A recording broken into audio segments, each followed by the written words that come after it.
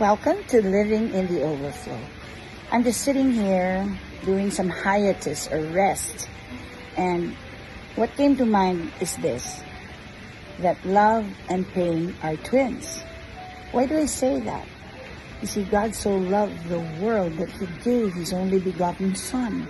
You know how painful it is to see your beloved being crucified so that the rest of humankind can come back to the Father God. So in life, love and pain usually go together. But as we serve the Lord, there's also love and pain. And my prayer for each one of you is that you know what He gave up so you can come to Him, and that you would do the same when He asks you to give up something. Hey, don't be sad. Love and pain are twins. Stay revived.